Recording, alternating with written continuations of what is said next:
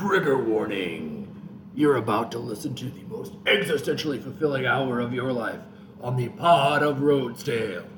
Hello, everybody. Welcome to the pod of Rosedale. I am your host, Ben Lewis, a Hawkeye fan. And Eric, I think is it all right if I out you before anybody's even been introduced to you? Yeah, should I out Yeah, you? yeah, you can help me. That's fine. And I'm going to introduce Eric Lane, who is actually a Gopher fan. Eric, you want to say hi? Hello, PJ Flex, #1 fan, best guy on the planet. I love him. I worship at the altar of PJ Flex. Yeah, well, something people don't know about. So you and I know each other we've worked together for a number of years now. I spent the last decade. My name's Ben Lewis, by the way. I didn't say that, but Ben Lewis is my name. I've been writing the aftermath articles on Go Iowa Awesome. We'll be doing that again this year. I've spent the last decade up in the Twin Cities, back in Iowa now. But you, Eric, are what I would call the stereotypical Minnesota fan. When everybody thinks of Minnesota fan, Vikings, Gophers, whatever, there's you right there. Oh, shucks, gee whiz, they're just going to disappoint me. That's what I think of when I think of you. That accurately reflect from your perspective, or am I doing you dirty? Well, I think your opinion of that is based on the fact that a typical Minnesota fan is always going to be negative. We're always going to look at any sort of progress as just a step to the negative. We're just building ourselves up to fall to the ground. Yep. And that is me. PJ Fleck, I was sort of joking about him, but he has progressed the program. But I think this year, and we'll get into it, but this year is like the typical, it's just going to crash. It's all going to crash to the bottom. They're going to barely win any games. But that's just my perspective on it, because I think a typical Minnesota sports fan is looking at this program and this season as it's on its way down. Just pessimistic, I think. Okay, well, yeah, we will get into this, because I've done some research. I looked at the schedule. I am more optimistic than you as a semi-neutral. I would say semi-neutral. I genuinely want the Gophers to do well. I loved living in Minnesota. I love the people of Minnesota, and I want them to be able to experience the joy of successful sports. Not at the expense of Iowa, of course, but I really have no animosity and just a vague general warmness, unlike some other teams in the Big Ten. But I think I think they're due for a better year. But we'll get into that. But we don't know in Minnesota for the Gopher football program. We don't know what success even is. Like, literally, I mean, back in the 60s and 50s, they were pretty good and won some championships. I certainly wasn't alive then. But in my lifetime, it's just been garbage the whole time. So that's our perspective on it. Fair enough. Well, but not every Gopher fan is like this. We worked with another Ben who is Kool-Aid drinking Homer McGee, who would look at the Gopher schedule and say, 1 point lost to Ohio State, 11-1. Boom, win. Easy. They exist. Those people are lunatic. Well, they are, but Gophers are not a monolith. It's when I was trying to figure out somebody to do this podcast with me. It's funny. You have this stereotype, Eric, of Iowa fans as these lunatic psychopaths who are obsessed with watching every second of the game, can't be bothered during a game, and their life revolves around football in a way you think is unhealthy. Because people don't know this, but you married a woman from Iowa who is an intense Iowa fan, and I think you spend more time watching Iowa sports than Gopher sports. But I don't have any friends that care nearly enough to do a weekly podcast with me about Iowa football. So I thought of you immediately because I thought this would be a fun back and forth and maybe a different spin. I don't have any other shtick than, hey, we'll have a Gopher fan and we'll talk Gophers and Hawkeyes. It'll be so quirky and different. I don't know, but I think it's funny that I don't know enough fanatical Hawkeye fans to get somebody to do this with me. And you seem to only know fanatical Hawkeyes. You need to spend more time tailgating, I guess. I don't know. They're all around you, buddy.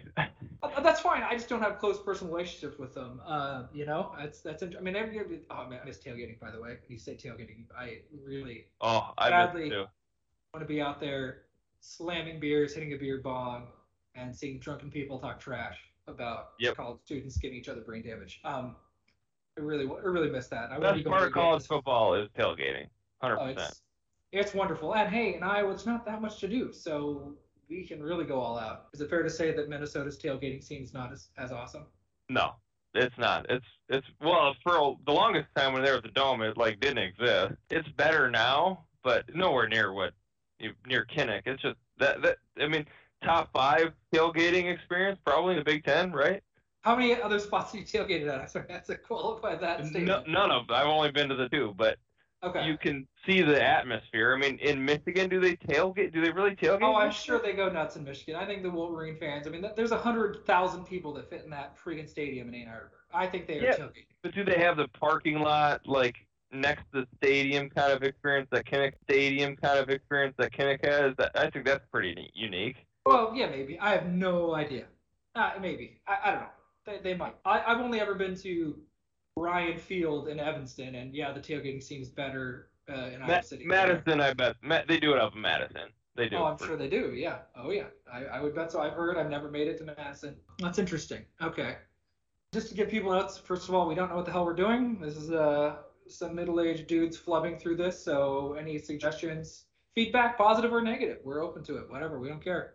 But the goal is going to be once the season starts, we're going to record on Mondays every week during the football season. Try to have the podcast out Tuesday, Wednesday, and we'll spend part of the time, the first half basically talking about both the Gophers and Iowa's previous game. And then we'll spend a half hour kind of previewing next week's game. I don't have any more structure than that, but that's what we're going to do. We're going to just give you a couple of different perspectives on the season, little different ways of looking at it. And I wanted to ask, Eric, so when did you first realize you were a Gopher fan? When did you come to like, oh my God, this is the college sports team I cheer for? I remember it very clearly. I think it was a Friday night, 2003 or 2004. I can't remember which year. The Gophers played Michigan, and so we had season tickets because as a student you could get the season tickets. They were super cheap. We hardly went to any games, and we didn't tailgate because again it was at the Dome, so we went to the games but didn't tailgate. It was the first year that I remember the Gophers being competitive. I think they were ranked like top 20 at the time. Michigan was 5 or 6 in the country. They hadn't beaten Michigan for like forever, and they played at the Dome, and it was the most packed game because if they beat Michigan, then they jumped to the top 10. And then there was like 2 or 3 more games and strong bowl chance, maybe Rose Bowl, whatever. It was an amazing game. The Gophers were up by like 4 touchdowns or something at some point, and into the fourth quarter. They were up by at least 3 touchdowns in the fourth quarter. We left the game thinking it's over. In the cab ride back to the game, we heard 3 or 4 touchdowns. Michigan scored 2 or 3 touchdowns. We get home, turn on the game, and it's like tied. And then Michigan scores, they win, Gophers lose. It's the most devastating loss I think that the Gophers have maybe ever had. And that solidified to me what being a Minnesota sports fan is like you get hope, and then they just crush it. From then on, that's my team. I don't know. It's like you knew who they were, but you also knew that's who you were. Like you were there, you were ride or die for the Gophers at that point. 100%. Okay. Yep. So that is so fascinating. So here's the difference between you and me. Like if Iowa is playing, and I'm not talking about like a scrub MAC team or something, but they're playing like a Big Ten team that's dominated, a blue blood, and they're up by 4 touchdowns, and you think the game's over and decided. I'm going to soak in every second of that. I'm going to just embrace the ambiance of that moment, that like rare time. I mean, Iowa has beaten Ohio State twice since I've really been an intense fan, and one of them was 2004, and it was a blowout. It was exactly a kind of game you're describing. There was no heartbreak at the end, and I just remember soaking in, oh man, here's one of the elites, and I would just, steamrolled them. It's like 30-7 or something ridiculous. And I would never consider leaving early. It's like this. It was not boring. So I think Iowa's had a bunch of those wins. That one Penn State game where Claiborne blocked the kick, the punt. Like they've had a lot of those like amazing wins where they beat teams they shouldn't beat. The Gophers never do that. It never happens. 2 years ago they had their best season I think in the 21st century. Yeah, I guess so. That's Iowa's MO, to be consistently good, lose some game. Usually did freaking Northwestern, and then pull off some amazing upset every couple of years to remind you how great they can potentially be, and make you kind of bummed that they don't win enough championships.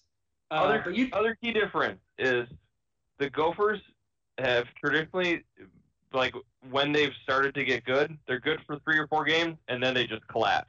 Whereas Iowa, they whatever progression they have, they'll start a little slow, and they get better every game. And usually the last 3 or 4 games of the season, that's the best they play. And that's when they beat these teams that they shouldn't beat.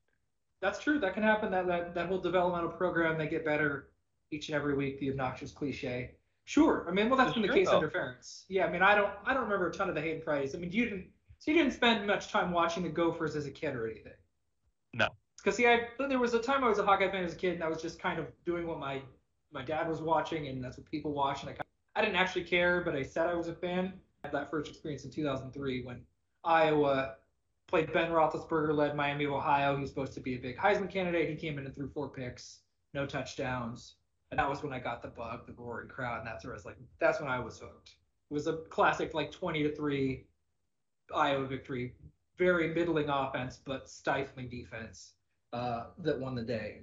Back in the Nate Chandler years, that name means nothing to you, Eric. I realize, but that was My first memory literally is the Lou Holtz thing. I don't know if you know the history of that, where like he came to the Gophers, pushed really hard for them to get like play at the Metrodome because the Vikings were playing, and then he fucking bolted. And like that's my first memory of the Gopher like program is Lou Holtz like surprised that he's leaving after pushing them to play in the dome. So Lou Holtz taking his lisp and heading on out after. Okay. That's when he went to Notre Dame, I think. Didn't he go to Notre Dame after that? I don't hardly remember Lou Holtz being a competent coach. It's one of those ones I think I just missed the eras where he was good. He was a trash coach. Yeah. I thought this seemed like a Hall of Fame coach. He was a trash announcer too. He's not good at anything. Well, he's definitely terrible at announcing and commentary. He's grating to listen to. Don't get me started on Lou Holtz. I'll just trash him. Clearly, you've got. Yeah. That's fine. Clearly, there's some deep wounds there. I just thought he'd won a championship or something. Was considered to be a legendary coach or something. I don't know. I guess maybe I'm wrong. I don't know. No, I think once he went to Notre Dame, I think he did win a title, right? Yeah. Yeah. I think you're right. He's just trash because he. So you feel about Lou Holtz the way we feel about Lute Olson, who was the okay. And you know nothing about Iowa. He went to Arizona, right? Didn't he go to Arizona? They built Carver for him because they used to play in the field house, the old crummy field house. That was where the games were until the early 80s or 1980, and then built Carver, and he ditched for Arizona. Very similar, yep. All right, that's really, really interesting to know. All right, so what is your first memory of the Hawkeyes or being aware of the Hawkeyes at all? When was it like, do you remember, was it just that freshman season watching them play in 2002, 2003? First time you had any impression of the Hawkeyes? No, because I didn't care enough about so as you mentioned, my wife from Iowa, I met her a year or two after that, and she's a diehard Hawkeye fan, and talking to her and talking about sports, I didn't realize people in Iowa loved their Hawkeyes that much, and it was like my first realization that, wow, these people really love Iowa football.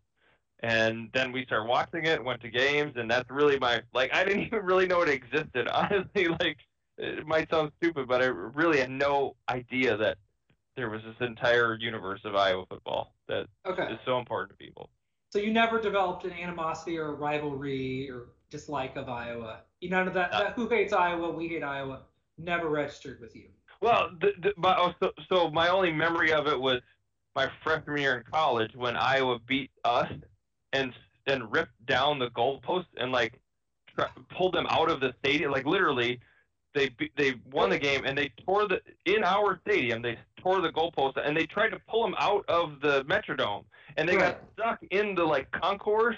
Like they literally pulled them up the stairs and into the concourse and they couldn't turn it. Through the revolving doors. They got stuck in the revolving doors. They got jammed up in the revolving doors. Yeah, that was my first. They just gave up at that point. Whatever. Screw it. We can't get it. We got this far, but that's as far as we can get. That was I thought it was funny. It didn't even make me mad. It was like, you guys are just trashing us. Because it was a blowout, right? It wasn't even a close game. It was closer than you probably remember it, but it was I want to say it was something like 45 or 50 to 28 or something like that, or 21. I mean, it was. Has any other football team done that? No, we're taking these things with us. Up the stairs, down the concourse, into the revolving doors, and whatever. We can't get it further than that.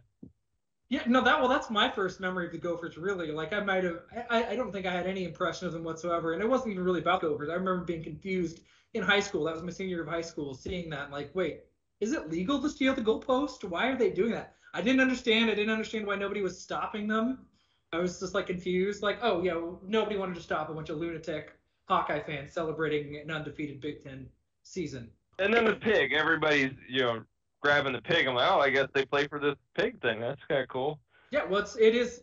maybe the best rivalry trophy in sports. I love it. I think it's awesome. So that's interesting. But all right, we've done enough noodling here about Iowa, Minnesota. Let's get into the actual talking about the 2021 season, which is going to be weird. Some games could get canceled, or we might have random players out because of COVID-19.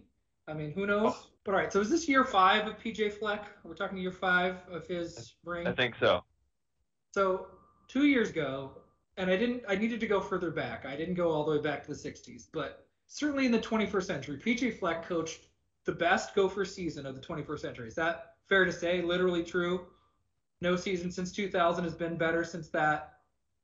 Yeah, I think so. I was going to say that the Glenn Mason year where they lost to Michigan might be the only other time where they were, like, really had some promise. But, yeah, I mean, 2019, absolutely the best Gopher season that I can remember. Higher than anybody has in several decades. And PJ Fleck's personality is extremely grating. It does not jive with me, as it doesn't jive with you. One of my favorite things was just pointing out the latest crazy things he'd said and just seeing you groan and roll your eyes. But I think, Eric, he's actually a legitimately good coach. I think he's actually a really solid, good, above average football coach. Well, we'll see. I mean, like you said, 2019 was an absolute great achievement in his resume and from the Gophers' perspective. But last year they were not good. 2020 was a weird year for sure. Yeah, Bateman's. He's like, nah, I'm not going to play. No point. He's like, you know what? I kind of want to play. And then he's like, you know what? I was right the first time, guys. Bad call. I should, this is kind of stupid. We're wasting my time here. So it was very awkward. I think most people look at it as a mulligan. I mean, it was a weird COVID year. It's an asterisk. I think this season's super important for his resume. So it's important for his resume. You've already kind of given us a sneak preview. You think he's going to have a bad year? Let me ask you this. Are the Heisman folks, are they already etching in Tanner Morgan's name? Like, have they already started etching in his name for Heisman? Because I think they need to really already start looking at that. Such an Eric Lane question. Tanner Morgan's fine. He's totally okay. Yeah, you lose Bateman and you lose Tyler Johnson. You're going to be worse as a quarterback. Almost anybody. Those are two studs that make you look really good as a quarterback. They're absolutely NFL wide receivers. And didn't Tyler Johnson win a Super Bowl with Tom Brady this past year? Isn't he on the Bucs? And Bateman's on the Ravens. Yep. So they're quality dudes. So, no, he wasn't as good in 2020 as he was in 2019. But here's the thing, right? I looked into this. 2019, you brought up this great year that the Gophers had. Only 3 other quarterbacks had a more efficient season than Tanner Morgan. Joe Burrow, Jalen Hurts, and Justin Fields. Those are only 3 guys that year that were more efficient as a quarterback than Tanner Morgan. And those are, like, great players. You know, number 1 picks, top draft picks. Sure. Like, NFL quarterbacks, sure. And then if you figured last year was just like a bad year after his COVID year, maybe he's on the rise. I don't know. Well, why do you think numbers? What were his numbers?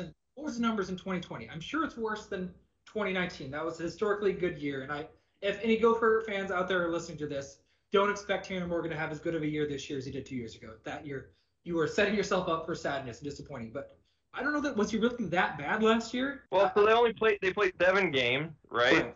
So it was a short season. Stat-wise, so he had 7 touchdowns and 5 picks. Like, that's not great. Those aren't great numbers. Not even a 60% completion percentage. So, like, quarterback rating, not even 130. Not great. Again, it's a COVID year. It's a weird year. He's been there forever. This will be his 4th year starting. All right, well, so we're going to get into the positional stuff here in a minute. And since we're starting to bleed there, that's fine. But first, bullet to your head, you got to pick a win expectation within 2. Like, what do you think?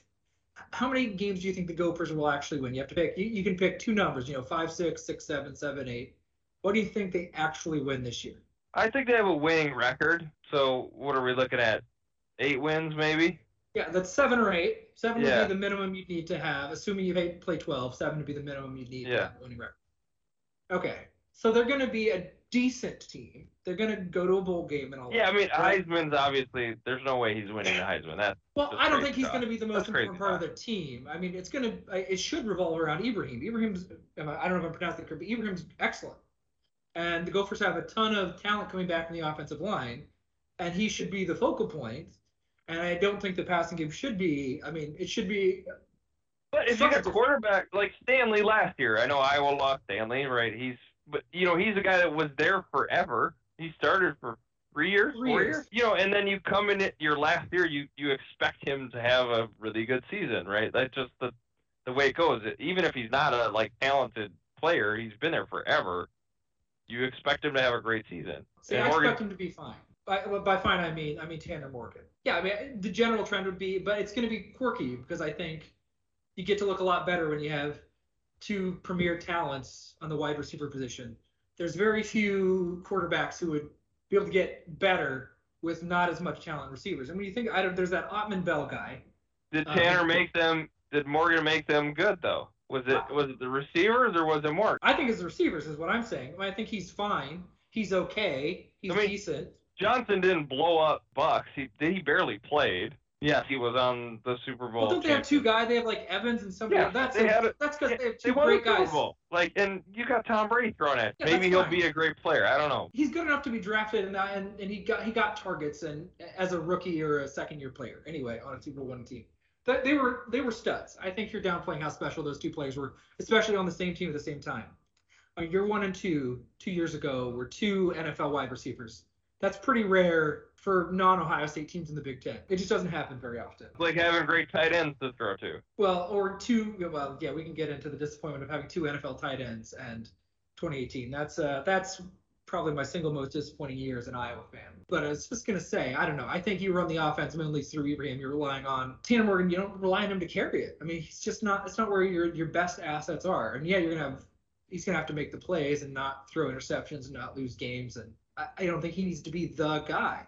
I think he can do that kind of Iowa recipe. Heavy dose of Ibrahim and then Tanner Morgan where needed. But okay, so you think 7 – I mean, that's probably gun to my head. I have to say I would say 8 wins, maybe 7, 8. Maybe it'd be a little bit of a homer and say 8 to 9 with Iowa as well. But, I mean, Iowa's perpetually in position of winning 8 games. You can almost always count on Iowa to win at least 7 or 8 games. Yeah, you can just mark that up. They're going to win that many games. And I think you can probably do that with PJ Fleck here most years, too, I think. Except for last year. They played 7 games total. So, no, he's not going to win 7 games out of a 7-game season. But, of course, the Iowa frustration, and there's totally crazy spectrums on the fan basis there. The lunatics are like, hey, if you're not winning 12 games and winning championships, you're a bum, and you need to get your ass out of there. I don't accept your low standards.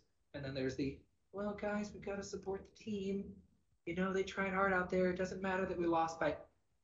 I think begrudgingly the general tone is begrudging acceptance of the reality that Iowa's going to kind of almost always be the bridesmaids. I think our biggest frustration is we don't compete for Big Ten West championships nearly enough. It's not like that division is totally stacked, and we've had years like I would say last year and in 2018, years where I think Iowa was clearly the most talented team in the Big Ten West for that year and then didn't win a Big Ten West title. Honestly, my honest opinion of Iowa fans, you guys are so ungrateful. Because, the fact that you have a competitive football team is so, it shouldn't happen. There's nothing should give you guys the right to expect to have a good team when you figure all these other programs, we just talked Texas. We were talking earlier before we started recording. Texas is not a good football program. Vince Young's not coming back. Right, that was the one time they had a good program. They're not, and this is Texas. This is University of Texas football program is not good. They're not even as good as Iowa, and that's a crazy thing to say that the University of Texas is not as good of a football program as the University of Iowa. You guys should be so grateful for how good your program is.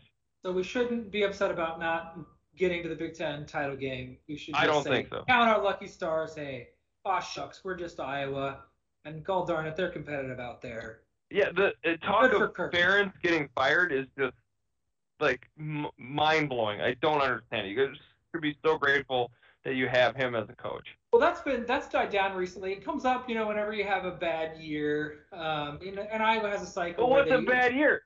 You lose 6 games?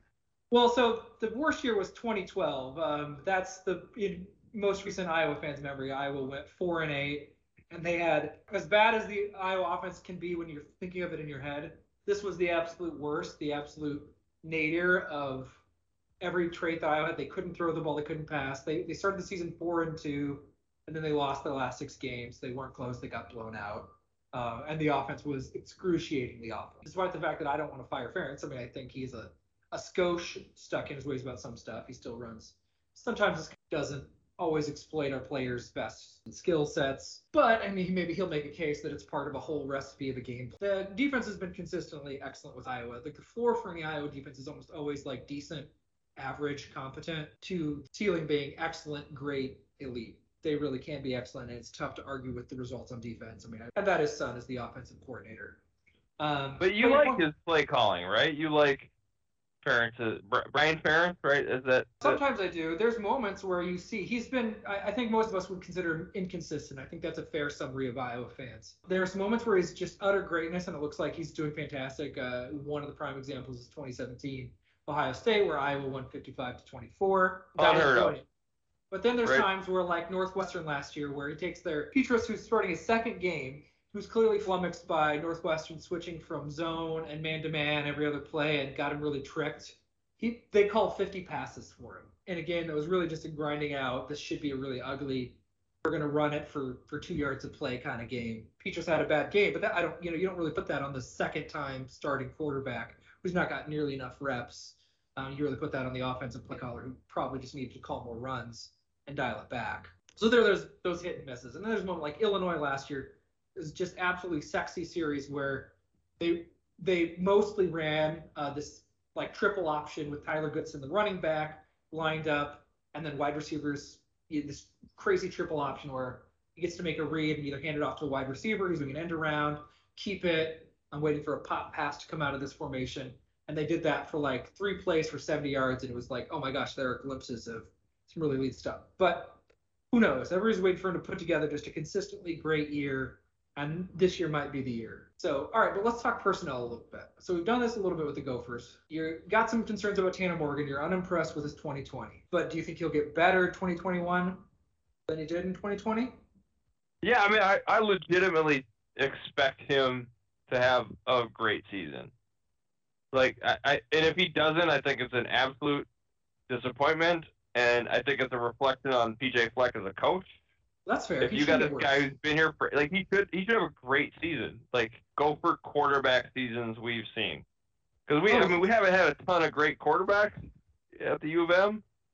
And I think this Tanner Morgan, he's not the most talented guy ever, but like I said, Joe Burrow, Jalen Hurts, and Justin Fields were the only 3 guys that were more efficient than him as a quarterback in 2019. Like, that's 2 years ago. He's 2 years older. Tanner Morgan's like, was he like 30 now? I don't know how old this guy is. He's been there forever. Like, he should have a great season. I really expect that. And if he doesn't, I think it's a big disappointment. Okay, well, so who's he throwing the ball to? There's that Ottman Bell guy. He's the only pass catcher on the Gophers I know of. He's been around a little while. He was overshadowed just because there were 2 studs in front of him. So I don't know that it means he might be very good and just not be as good as those 2 guys. But everybody else is really green. I don't know that they use their tight ends all that much. Who's catching passes? Who's he throwing to? And are they going to be any good? That Ottman Bell, I guess he's the deep threat, right? He's the guy that goes deep. Daniel Jackson is the guy, I think, from last year. He's like a playmaker. And then I think they had how many passes did he catch last year? Did he get any? How many targets? I don't know what his stats are. But then there's apparently another guy from Texas A&M that transferred over. So, yeah, I mean, it'll be – they don't have an incoming stud like Bateman or anything like that. So it'll be definitely a change. So we'll see. But I think just having a great quarterback, I mean, you look at Trevor Lawrence, who didn't have – that's one of those things. Like I said, Trevor Lawrence is one of those guys who did not have as an efficient season as Tanner Morgan did in 2019. And Trevor Lawrence was just the number 1 pick, right? You didn't know who he was throwing to. You didn't, rack up who those guys were. Right, but Clemson I just count as a team that I count on having quality players at every position. Clemson's going to be stacked every year. They're in the Alabama, it's stacked. Even if I don't know who Alabama's receivers are, I just put them in. They're going to be good. Ohio State's receivers are just going to be good. I don't expect them to the Gophers or Iowa for that matter don't usually, and Amir Smith-Marset is now on your Vikings, don't usually have that much quality at one position like wide receiver, at least Iowa does. But I assume Morgan's like hoping to be a draft pick, like playing the NFL. So he's got a lot to prove. I have no idea. I have no idea if that's viable. I have no idea if he's that good. I'm just thinking from a production standpoint. He's got to have options to throw it to, and it's going to be tough when I think the offense is going to be run through Ibrahim, who's excellent, absolutely powerful, good vision, does all that stuff, and I think he's going to be the guy who kind of split reps somewhat last year. I mean, I think that's where you put a lot of your chips of the offense on, which doesn't mean your numbers are going to be quite as sexy, although potentially more efficient if people are crashing down on the run.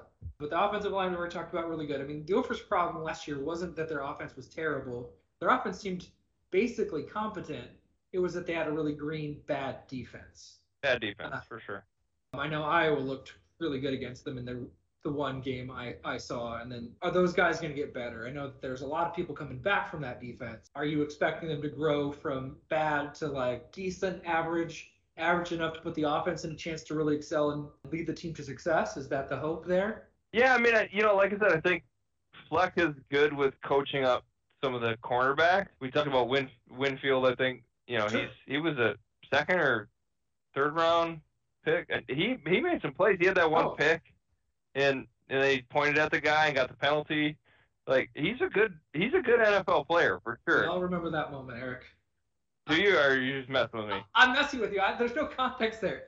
No, I think it was a playoff. He had a pick, and then he pointed at the guy and got a penalty. It was a really bonehead thing that he did. Oh, this is an NFL moment. I thought you were talking about when he was playing. No, it was in the playoffs. It was in the NFL. I think it was against it was in the Super Bowl, maybe. I think I can't remember what game, but he had a pick, and then he pointed at the guy. I don't know. Well, and he won the Penn State game too single-handedly. Like, my point is, PJ Fleck, I think, has had a record of coaching up some of these D-backs. So hopefully the secondary improves, yeah. But what about the defensive line? I know. So, and again, I too small of a sample size, and I didn't do enough research on where the Gophers' defense was at. But I know last year Iowa absolutely annihilated the defensive line running the ball. There were some absolute series where Iowa was totally gashing front seven that just could not compete very well. It wasn't, in fairness, a really good offensive line by Iowa, but still. You think the better in the trenches defensively? Yeah, I don't think it could be much worse. Okay, they were pretty bad. That's it. Yeah.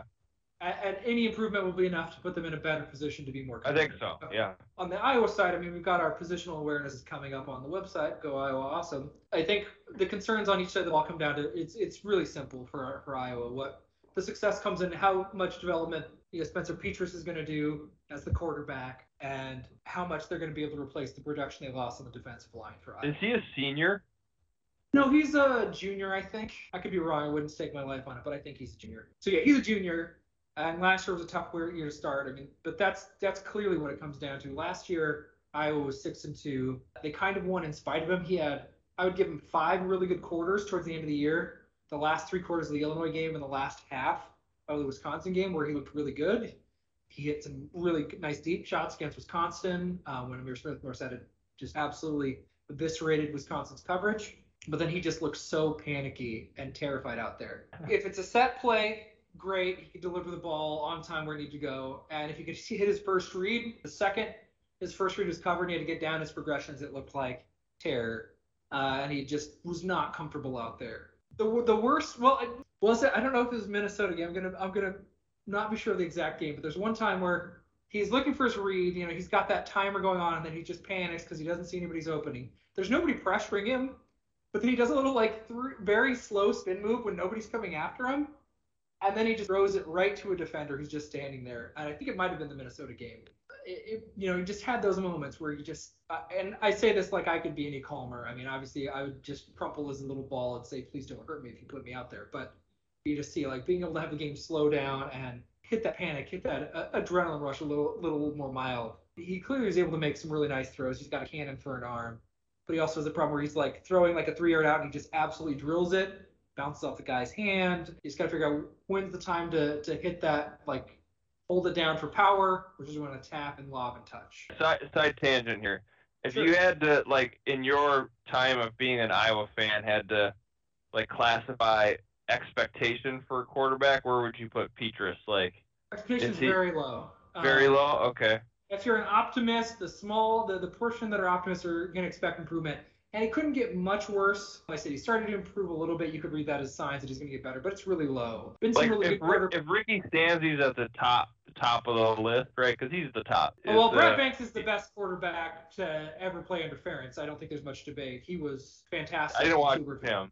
That was 2002. Well, that was the year. He's the guy that came into the Metrodome and eviscerated the Gophers. All right. He was the quarterback on that year that Iowa. And that's still the best team Ferentz era. I think just objectively true. He's number one.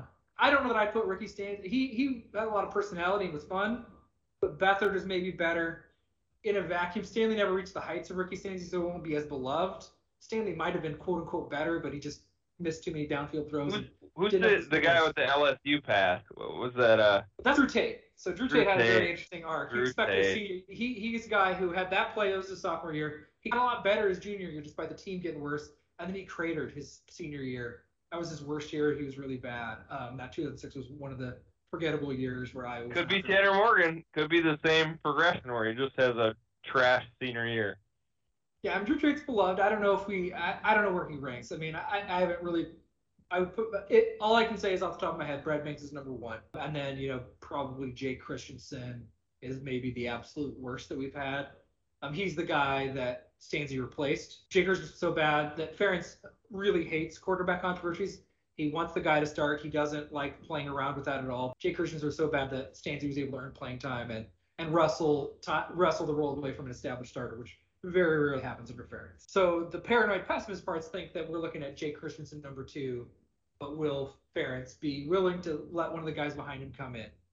Is there a like quarterback in waiting behind him that's better? Only in the way that everybody believes the backup quarterback is better. It's not based on any actual data. It's just this guy's so bad, the other person has to be worse. There's a guy from Texas, Deuce Hogan, that people think's got some spark personality. He's got some swagger, can run a little bit. Quarterbacks that have been most successful, they don't have to be like freak athletes. They don't have to be run first quarterbacks or anything, but being able to hit the scramble button, basically give the Iowa offense that edge to be mediocre to effective above average. But I mean, I like that we have Tyler Lindebaum, who I don't think this means anything to you, Eric, but he's an absolute freak center, insane athlete, super strong, powerful. It's anytime Iowa's on their opponent's side of the field and it's 4th and 1 or shorter, maybe even 4th and 2 or shorter, they absolutely just need to go for it and run the quarterback sneak with. Because the guy's an absolute. So is he the next Iowa lineman to be a first-round draft pick? Yep. I think he was projected to be a first or second-round pick this last year, maybe third, I don't know. But he decided to come back for some reason. I don't know. He's coming back. He's great. He's going to anchor what should be a good offensive line. There's some question marks in the offensive line, but I'm at the point where generally I expect them to be anywhere from good to very good to great. But I digress. The defensive line is the biggest worry. If I have to say, I'm more worried about the defensive line than Petrus because I do think he'll get better. I do think I'm going to be a little bit optimistic and think he's not going to be much worse. He's not going to be a liability. He's going to be able to read coverage a little better, panic a little bit less, and put Iowa. But Iowa, if they're going to compete for Big Ten West title, it's going to be because Petrus gets good enough that he can carry the offense at times and make the plays to win those close games. I mean, Iowa, every great year that Iowa's ever had has been them doing really well in one-score games. I mean, those are where the special seasons come and when they go. But the defensive line is where I'm worried. They lost Davion Nixon, who's in the NFL, and Chauncey Goldston, who's in the NFL. They lost a lot. They still have rotational guys, but dudes that weren't starters and weren't the guys. So being able to replicate that's going to be important. 2005. That's a year I remember forever because they had Abdul Hodges, who was an NFL linebacker, and Chad Greenway. Dallas Clark, right? That was 3 years ago. He was on that 2002 team that was a magical year in 2002. But everybody on the defensive line in 2004 for Iowa had graduated. So the entire defensive line got replaced in 2005.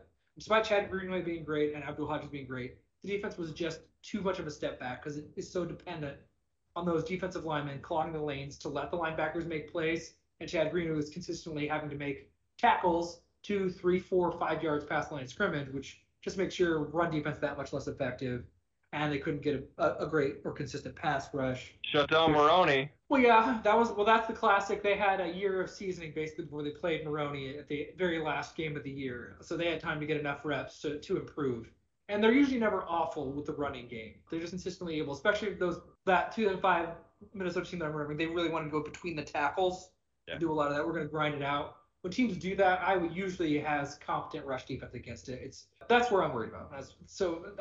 Whether Iowa can compete for Big Ten West title, it's going to come down to Petras on the other end and how well the defensive line plays.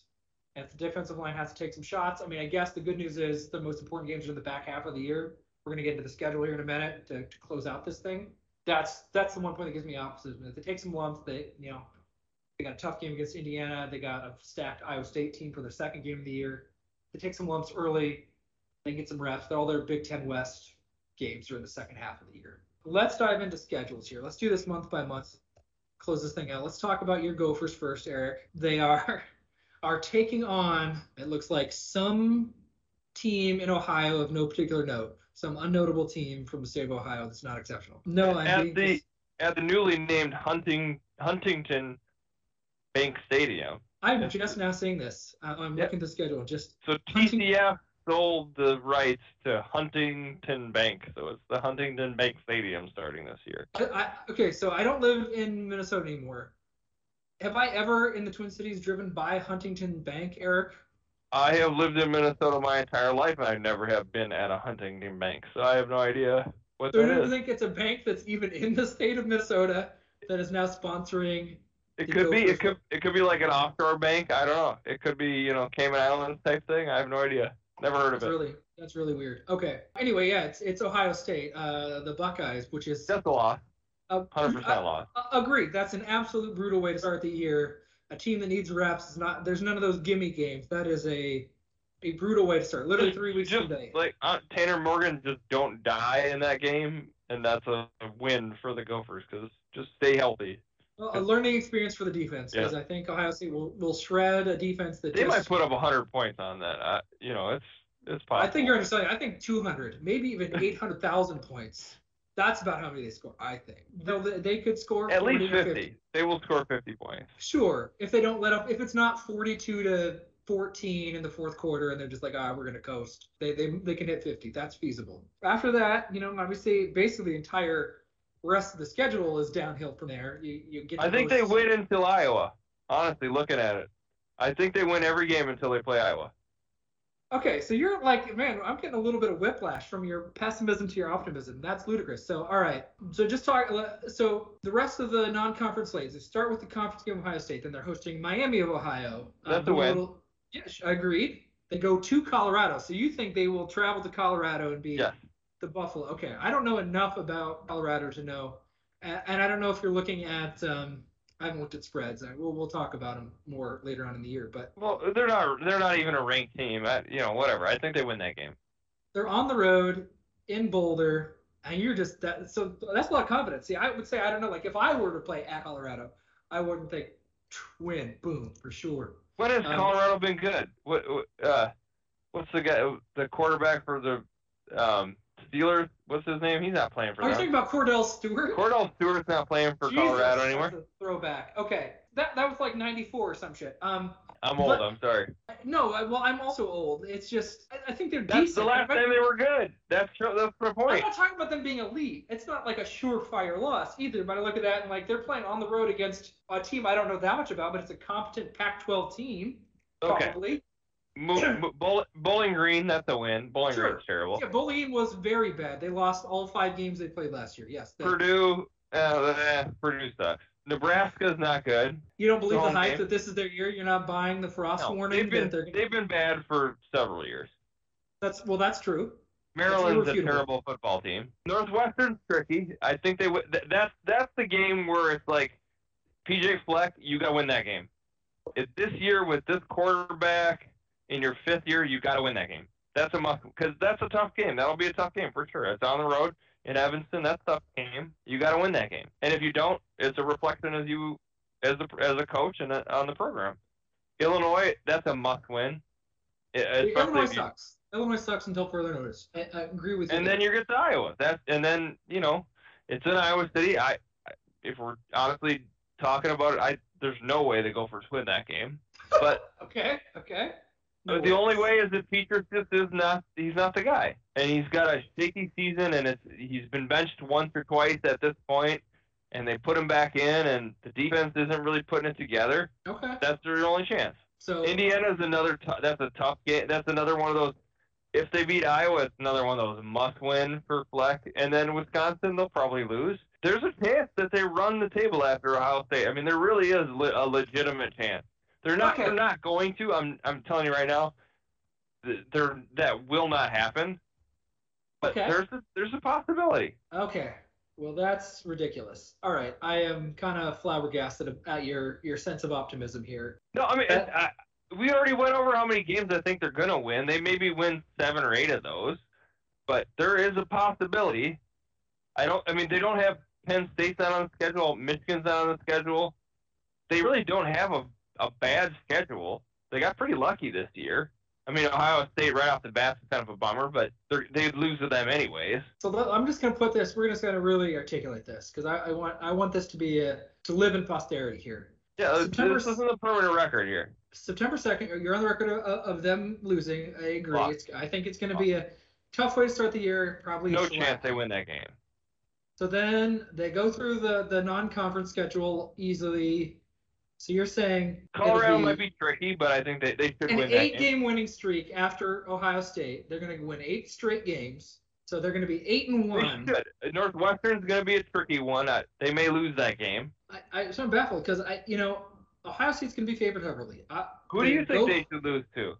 Man, we're going to get into my condescending perceptions of epistemology and waffliness. There's a lot that the Gophers could lose to. I'm looking You think they should lose to Colorado? I would never use the expression should. I'm talking about could. Do you think they will?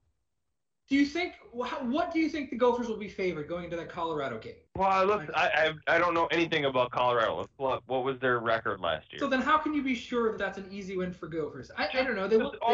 Looking at historical, from what I know about the program, okay, they haven't been good. They haven't been good forever. You're just thinking the only time you were aware of them was when they were like on the national title scene. I think you spent zero time paying attention to Colorado. There's no line yet that I can tell for this. To me, I think Minnesota and Colorado might be favored in that game. Like I don't think they were 4-2 last year. Yeah, and what? So they had a decent record. Okay, and who's coming back? How good? I mean, I'm not saying Colorado's a monolith. I'm saying they might be a mid-level Pac-12 team, and you're confident that they go to a mid-level Pac-12 team on the road, and you're surety. This is class. So, and people don't know this, but you have in the past made. They beat Stanford? Whoa. They have in the past. You've in the past made really bold claims and been unwilling to back down from them, and then I usually attack your ego and pride to get you to make a ridiculous bet. They beat UCLA and Stanford last year, but then lost. They had a bunch of games canceled. Oregon was canceled, USC was canceled, Arizona State was canceled. They had a bunch of games canceled. So who knows? I don't know. My point is Colorado may in fact be favored in that game, and if the Gophers are favored, I will be shocked if the Gophers are more than 3-point favorites going into that Colorado game. Okay, so maybe they lose that game. All right, but they beat Bowling Green. Sure, agreed. Purdue. They beat Purdue. So, but let's just talk about point spread. I'm confident the Gophers will be favored over Purdue, maybe even double digits. I think yes, the Gophers will be favored heavily. You're hosting the Cornhuskers, and trust me, I am very much rooting for the Gophers vehemently to beat Nebraska. I think the Gophers will be favored, but I don't expect it to be massive. And maybe, we're talking, that's when I would think to be close. I think maybe a little bit, who knows, 1 or 2 points for the Gophers, maybe 1 or 2 points for Nebraska. Nebraska was 3-5. They had basically the same record as the Gophers last year. No, but Nebraska gets like bonus points because people still remember the 90s, and they have inflated point totals and their public team. So even if I say that, I don't think that means I think Nebraska's good, but I don't think they're going to be terrible. I don't know. Who knows? They could be some. Yeah, well, I agree. Screw Nebraska. They suck. Cornhuskers are terrible. They're going to get But Maryland's not good. Northwestern, like I said, that's the tricky one. Well, Northwestern won the Big Ten West last year. I know. They have a could totally lose that game. Defense. I would not be surprised if the Gophers lost that game.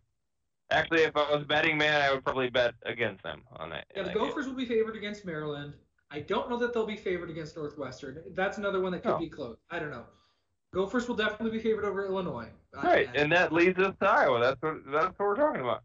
But you're just so sure that they're going to have an 8-game win streak. No, I didn't say that. Now you're twisting my words. No, I'm not. I said it's possible. Well, of course it's possible. Now who's waffling? I think it's possible Iowa wins between 0 and 12 games next year. I think all those are possible. Okay, so yeah, Iowa will, based on what we know now, and this can all change when we learn more about teams.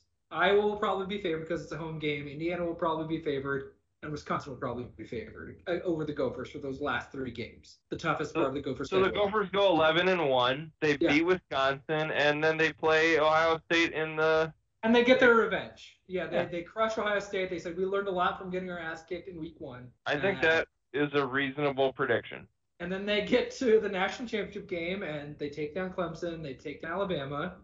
And PJ Fleck gets a very large statue built in downtown Minneapolis and in the great capital city of St. Paul. Every time you walk by it, it says elite, elite, elite. Just right when you walk by it. And every single lake, all 10,000 lakes in the state of Minnesota, they're just going to have a big fountain with PJ Fleck's head spraying water out into every lake as he becomes anointed Lord of Minnesota. Okay. And then he'll be governor and head coach at the same time. I mean, he's already going to have a pretty big leash. I mean, let's say the Gophers tank and they go like 5-7 this year. I mean, he's not going to be in the hot seat, right? I mean, really? I don't know. So he didn't get that much leeway from having a fantastic season 2 years ago. I honestly think this is a really important year for him. If they say they lose to Colorado and then they get beat by Nebraska or Purdue, one of the two of them, they lose to Northwestern, then they lose to Iowa, Indiana, and Wisconsin, and they just finish the season in just disarray. I don't know. I mean, I don't think they'll fire him this year. I think that would be crazy. But going into next year, he would have to show, like, you got to do something because this is your, 5th-year quarterback, your 5th year as the head coach. You got to do something. You got to make some – 2019 wasn't enough. Yeah, okay, they beat Wisconsin, right? That was like a big deal. But you got to do something. You got to show something more than one time. All right. Yeah, I mean, I think they go to a bowl game for sure. I think 7 wins seems like the floor. And yeah, I mean, if they get some breaks and some close games, these coin flip, because I see more coin flip games than you do. I mean, I think Colorado, look at that and I think, I don't know, that seems like based on what little I know about Colorado, probably not elite, probably not terrible. That seems like more of a 50-50 game to me. And some of these a little bit more Nebraska. Yeah, Maryland, I don't know. They tend to have good recruits and then their teams are just poorly coached and not good is what my perception of Maryland. So we'll see. All right, that's fascinating. All right, let's go to my beloved Hawkeyes here. So it's not as bad as Ohio State, but they start off with hosting a very, very good, a very, very excellent defensively sound Indiana team in Kinnick. So that's a game. You got to win that game. Well, and I think they will because Iowa's a 5-point favorite right now, but it's going to be in Kinnick. There's going to be loads of fans screaming. It's First Responders Day. I imagine just the roar of the crowd. I give that to Iowa. But then on the flip side, week 2, I just think Iowa's very much due to lose to what might be the most talented Iowa State team of the 21st century. I mean, they were trying. 20-year anniversary. I'm trying not to make my season to make a really make a 9/11 joke. Awful 9/11 joke, and I'm not going to do it. Sorry. I want to keep it classy. I need to unveil my dark sense of humor. Iowa State they can sneak up and win any year, right? That can happen. Well, Iowa State's going to be favored. Iowa State's ranked like 8th or something. They're ranked in the top 10. Yeah, they came within a couple plays of winning the Big 12. They beat Oklahoma in their first game, I think, and then lost to them in their Big 12's weird championship game. So Iowa State on paper is a better team than Iowa at this point. I mean, I don't say that lightly, but Iowa State will be favored. Iowa State would probably be favored. Probably not a touchdown, but I bet it's more than a field goal. 4, 5, 6 points, something like that. Iowa State will be favored. And Matt Campbell's a great coach, and they under Matt Campbell haven't beat Iowa yet. So I think they all know that. That's been this one thing they haven't done, and I just think they're going to be motivated and well coached. And so you think that's a loss? Are you chalking it up for a loss? Oh yeah, I think so. Really? Maybe I'm being cynical and bracing myself. Maybe I'm doing that way I can be pleasantly surprised. But I mean, it's very. I mean, Iowa State's excellent. I mean, they got it's like 18 or 19 starters or some ludicrous amount are back from last year, so they're gonna be really good. And I think they're gonna be motivated to win. They didn't get to play Iowa last year, and Iowa State beat Oregon in some bowl, whatever the bowl was that they played in last year. So I mean, they had a quality win against a really good Pac-12 team. I mean, they're feeling good. So yeah, I would chalk that up to a loss. I don't think Iowa wins that one. Sorry to say. I mean, all right, let's just crank this out. Kent State, Colorado State, yes, we'll chalk those up as wins. Now you're Maryland. pretty bullish on Maryland being terrible. Maryland's bad. I hear like Tua's younger brother, whose name I don't know, is the quarterback. Yeah, he wasn't good last year either. No, but any quarterback that is good at running is, at least me, I have a lot of anxiety. The quarterbacks that have just absolutely shredded Iowa have been those ones that like, okay, the protection's good on the back end, and oh man, what are we gonna? They stop the play. There's nobody open at first, and he's just able to scramble for 12 yards. But they've been really bad, Maryland. Sure, I'm confident they're not going to be as well coached. I'm just worried that there's going to be some fluke plays. But I'll try to pull the Eric Lane swagger. All right, definite win. But then you see that Penn State game they're Penn playing. State's tricky. But that's one of those games that they can win. That Iowa wins every now and then. That's a sneaky. It'll be a night game. It'll be a night game probably, right? Well, yeah, it's one of those strike games, I think. So it's one of those where like maybe the ESPN broadcast goes there and it's their like main national night game, and Iowa sneaks out a win. That's their stuff. I'll tell you that Claiborne where he blocked the punt and that was an amazing game. Maybe. You're sure. But best case scenario is this is a coin flip game to me. I don't know. Penn State was not good last year. They had a lot of issues. That very well could be a blip, and they're projected to be really good. Who knows? It's too early. But I don't look at that and say win for sure, easy. Does Saquon Barkley still play for Penn State? No, but he's transformed the New York Football Giants. We all know how they've just absolutely been dominant, right? Yeah, he's absolutely led them to glory because that's how important the running back position is. Anyway, so you see Purdue and think they suck, and I guess that may be true. They suck for everybody but Iowa. It's one of these weird coaching mismatches. They seem really, really good at attacking Ferentz defense. There's not been a team that's as good attacking Iowa's defense from the passing game as Purdue. Iowa lost to Purdue last year, and they just continually are able to be a big thorn in Iowa's side and just able to figure out ways to win. So Iowa will be, I think, a strong favorite in that game, but I don't see that. I think we'll trash them. I don't know. You just get worried about them. They're just going to chuck it deep every time, and that'll work. And David Bell's incredible. He's an absolute phenomenal wide receiver, and he torched Iowa last year. And that dude is good. He is really good. So I have no idea. I mean, Iowa should win that game, but who knows they will. And then there's Wisconsin, right? Wisconsin was really bad last year, but they were decimated with injuries. I mean, they got Graham Mertz, who didn't have a great year, but everything being weird is he can go back to being elite. He's a 5-star dude. Can Iowa get past Wisconsin and Madison? I know Wisconsin's owned Iowa for the last decade. I hope so, but and then they go to Northwestern. That's another team that's been a thorn in Iowa's side. They've consistently been in the way of Iowa winning Big Ten West titles and eking out wins. Northwestern doesn't blow Iowa out hardly ever. Last year, just barely won by whatever is 1 or 2 points. 2018, they won by a couple points. Just frustrating team. So I can't even be rational. I'm trying to break down the games for folks, and I'm just losing my mind. You're confident Iowa's going to beat Minnesota? I don't know. I have no idea. I guess it's toward the end of the year, and it's a blackout game. They should win. Yeah, well, we'll see. Yeah, and then they close out with Illinois and definitely should win, and then at Nebraska the year. I don't know. See, it's tough for me to. If Iowa does the thing where they improve towards the back half of the year, then they'll have a real good shot at making a run to the Big Ten West. Because even if they lose to Iowa State and Penn State and they're 4-2, well, those are games you can probably lose because then all the divisional games, literally the last 6, are all of the Big Ten West games. But what about Wisconsin and Northwestern? Are you chalking those for wins? Oh, I'm not chalking those. Oh, well, I'm okay. No, I'm not chalking that up as a win. Northwestern beat Iowa last year. Iowa seems to do better in Evanston. So let me say they split those. And at that point, 9-3 is probably not good enough to win the Big Ten West. So even if they go 9-3, Wisconsin probably finishes ahead of them again. That's what I'll call. You want to you can force me to make a prediction. I'll say 9-3. But there's a lot of things I'm worried about. I guess 7-2 in the Big Ten might be enough to win it. So maybe they're 8-4. Maybe I have to find another loss. Maybe they finally lose to Nebraska for the first time in 5 or 6 years. Or Minnesota. They could. Who knows? They get better. Expectations are high. I heard they're gonna win a bunch of games and compete for a Big Ten title. People are talking. I think that we're gonna close this out, folks. That this will be sometime in the middle of August when this comes out. They can look for a podcast from us right around that time the Gophers are gonna play. Right around August 31st, September 1st will be our next one. Appreciate any feedback. I said we're trying to work through this. We don't know what the hell we're doing, so Thanks a lot, everybody. Football's 3 weeks away. It's coming soon. Bye-bye.